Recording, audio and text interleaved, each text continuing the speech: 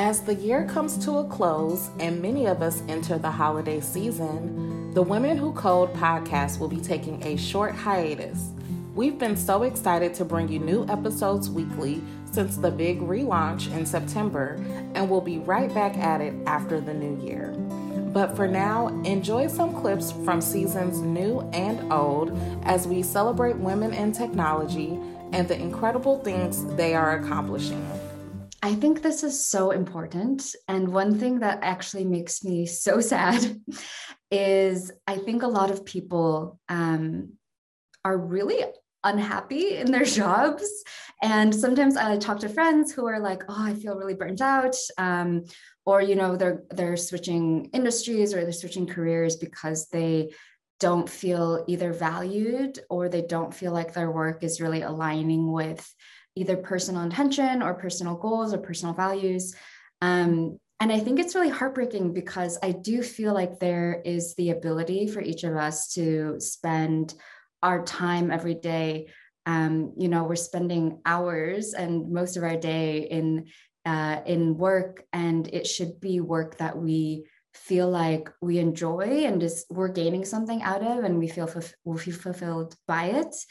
And for me, as I've grown in my career, I feel like the key areas that I've discovered that make this work more meaningful is, one, do I feel like I'm working on a product, or do I feel like I'm working for a company that is doing something that I think is positive or impactful and is creating something new or valuable for whoever their customers are? And then two, am I working for people, whether it's, the founders or leadership or teams that I actually like to be around and respect and show up with and interact with every day?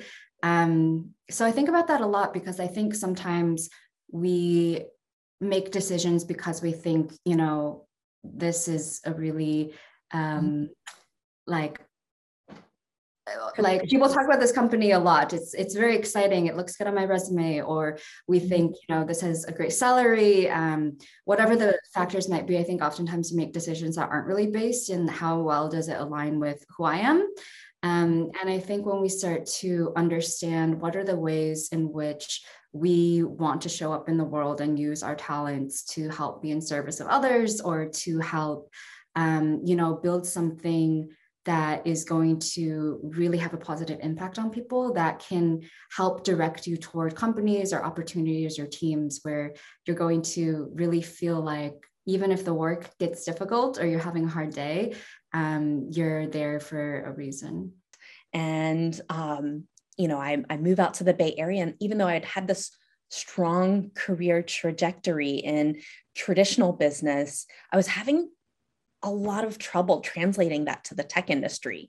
And I saw more and more that it was just absolutely critical that you have a technical background to be able to even be, a leader or an executive, as every industry was going through a digital transformation, whether it was finance, healthcare, shipping, media. All of these industries were becoming technology industries. And with women so underrepresented in the tech industry and so underrepresented in leadership, it just seemed very clear to me that path needed to be bridged. And the fastest and most easiest way to do it was by supporting the talented, ambitious women that were already in the industry so that they could succeed and they could become role models for women and girls who are going to enter later on. After I graduated, my focus was, I just need to get a job in my major. And it was during the dot-com days. I graduated in 2000. And, interviewing is a skill. It really is. You're showcasing your knowledge. You're trying to convince them to hire you. And that someone wants to invest in you and have the potential. And I remember just going interview after interview and basically failing. And during the dot-com days, if you could put a website up, you were a freaking genius. And I majored in computer engineering, which was hardware and software, but the internet was just so brand new at that time. And so I taught myself front end programming, HTML, CSS, and just bring something, to life. And in an interview, I showed them that, hey, I built this. And I felt like I fooled them because they're like, great, you're hired. And I'm like, oh my God, this is now, my goodness, this is what I'm going to be doing. And I really enjoyed it. And it was amazing, but it was really hard for me. I'll be honest. I'm not a great front end development. I was more back end engineering and, more on API level. And that's where I thrived, but it took me a while to figure that out. And I think that's completely natural. So I loved building. I loved being an engineer. And I started to just say yes to every opportunity that was given to me, with the job or, some project. And I remember one time I started becoming more intentional about my career and just like all these little steps. And I went from this very staid, sort of old school, traditional software development, very analogous to manufacturing, to insanity, to chaos, a paradigm shift of thinking about what does it mean to do high tech. We're trying to release the first commercial web browser. And for a while, we were wildly successful. And then the rest of the industry, in particular, Microsoft, noticed, and thus began the browser wars, which resulted ultimately in the creation of Mozilla.org as we released our source code as a way to try and bring more community allyship, if you will, technical allyship, to try and beat Microsoft and Internet Explorer back. The outcome of that story was that it was not successful. Netscape eventually faded away as a viable company, and Internet Explorer was the lead browser for decades afterwards. But Mozilla lived on, and the beauty of that was, I think, the more important battle that we weren't officially fighting was one, which was the creation and the beginning of the modern open source movement. And because of that, not only do we still have Mozilla kicking around, fighting the good fight and trying to keep the internet a wonderful place to be, and keep our digital freedoms in place through advocacy and lobbying and all the things that Mozilla does. Big shout out to Mitchell Baker, who's an amazing woman who's led that organization for forever, with grace and courage. But it also spawned a whole bunch of other things. For example, at the time, one of the challenges of developing software was that operating systems were tightly coupled to companies producing hardware. Because the hardware was the actual business. We call it Silicon Valley, not because of software, because it was a chip company, locale, right? So companies would produce hardware and you needed some software to run on it. You needed an operating system to run the software on. So all of the big companies had hardware, Hewlett-Packard, IBM, DEC, everybody. And they all had their own operating system. So if you're trying to develop software that anybody can use, you have to develop software on all of those platforms. The success of Mozilla and how it did licensing, which is a very staid legal discussion, but critically important, showed that you could do licensing that was more open, that was freer, but didn't require you to give your product away. And that was the main sort of mental leap that as an industry that we made. The difference between a free software, for example, versus open source. And that idea made it more compelling to companies. And companies started to realize, hey, we don't have to develop our own hardware and our own operating systems to develop software. Let's just all collectively start to agree that we're going to focus on particular operating systems, and in particular operating systems that aren't tied to a particular vendor, and thus open the opportunity for Linux. And so Linux swiftly became a very key player from like this Linus Torvalds side project, because he didn't want to pay for a Unix license to run his software. So he made his own version, and now everybody was using this version. And companies actually thought, this is a great idea. I don't want to have to support 15 different versions of my software. We'll just make it run on Linux. And so companies actually invested and created an open source foundation in order to pay, a sort of crowdsource pay for Linus Torvalds and some of his contributors, and thus was laid the foundation for the Linux Foundation, which eventually evolved, which has become probably one of the most, if not the most, critically important open source organizations on the planet. So I really encourage people to do this. And I think if you're exploring different areas that you haven't really before, it's a good opportunity to take a class or maybe advocate for a project that you might be interested in and see how it meshes with your kind of what you're looking for and what you enjoy. There are a lot of technologies where like we as a consumer expect to be able to use these things for free without recognizing the cost we're actually paying, which is a foundation of a significant amount of how the internet works, which is ad revenue, which is user data driven.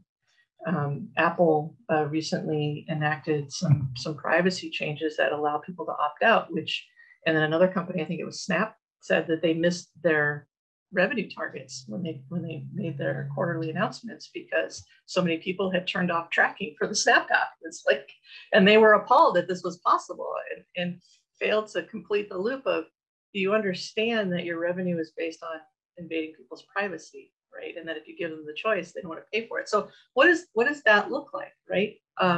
People have tried to say, well, if the problem is ads and social media and other similar forums basically monetizing the knowledge about you, are you willing to pay for it? Well, in my case, yes, I would be willing to pay for it. I think others would be as well. But there's a critical mass that needs to happen. There's a mental shift that needs to happen. And that's the thing I'm wondering whether or not it can happen and will it happen. I think a big tip is to find your people and your network where you can bounce ideas off of in a space of like openness and trust.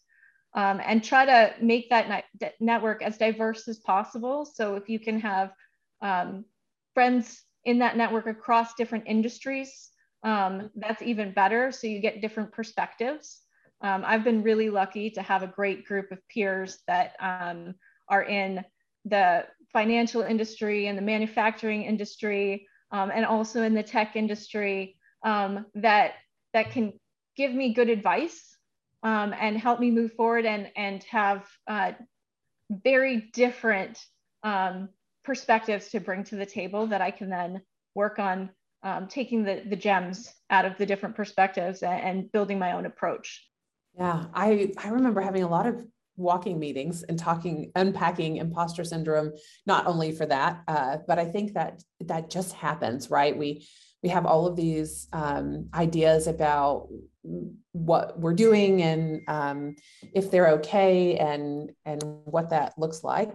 Mm-hmm. I have to admit, even just last month, my wife actually called me out for this. Thank you to my wife if she hears this recording. Called me out because I was sitting at the table with a software engineer and we were just meeting for the first time. He's kind of like loosely related, like through her family to me. And so he introduced himself as a software engineer and I said something like, I'm a product manager, not meaning that was my title, but that's what I did. And it was just about not owning that kind of executive space. And I think imposter syndrome creeps in all kind of ways. And she later asked me, why did you do that? Why didn't you just say who you are? Mm-hmm. And I kind of said, I just didn't have the energy for it. And I think that's something that happens for women in leadership and maybe for other genders also. But sometimes you just don't have the energy to carry your confidence forward. And that's reality. But I think on a day-to-day basis, I think leading this organization has been one of the greatest honors of my life.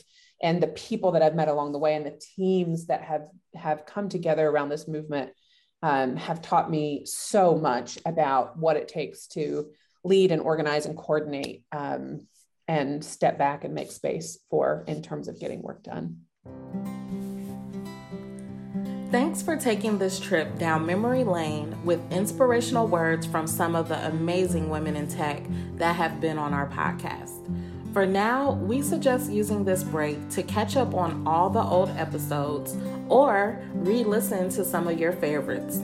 We'll see you again at the top of the year with new weekly releases starting the first week of January.